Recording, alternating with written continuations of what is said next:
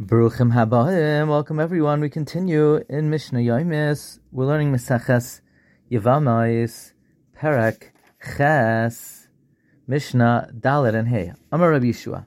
Rabbi Yeshua said, Shamate, I heard shehasris choylitz v'chotzim le'ishtai.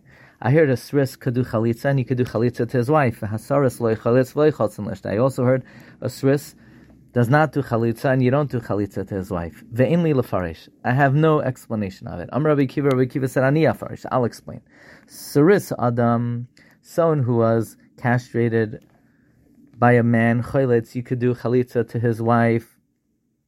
You can do chalitza to his brother's wife. Avaloi miyabim, he can't do yibum because he's pasol lavei bekahal. Like a tzuadak and a krus shafcha. V'chotz and l'ishta, you could do chalitza to his wife or even do yibam. V'mnei shehoysel ashras koisher. Because before he was nistares, he was roi lahiled.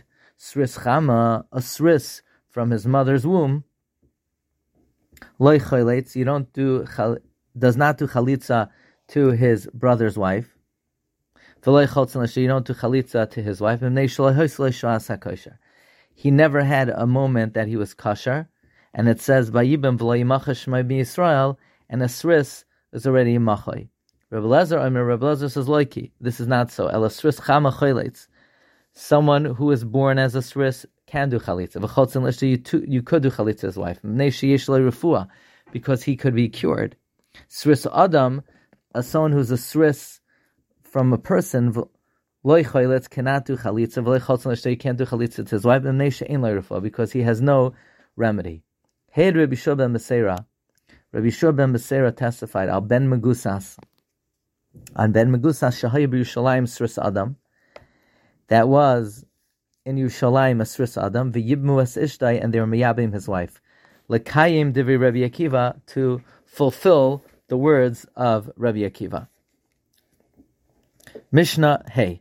Hasaras, namely a Sris Chama. Loi choyletz v'loi miyabim.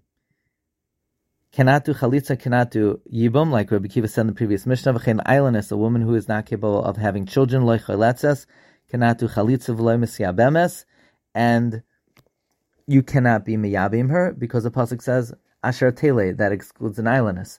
Hasaris shechalatz livimte, a sris, who did chalitza to his Yevamos, loy psala, he does not disqualify her to kahuna, because his chalitza is not a chalitza ba'ala, but if he lived with her psala, he disqualifies her. B'mnei shehi bi'las nus, because it's a bi'las nus as eishas ach shalai b'makam mitzvah. V'chein ailanis, likewise an ailanis, shechotzu la'achen, that the brothers did chalitza to her like psalua, they don't pass her to kahuna because her chalitza is not a chalitza ba'alua, but if they lived with her psalua, they do disqualify her. B'mnei shebi'las bi'las nus, because living with her is a living of znus. Wishing everyone a wonderful day.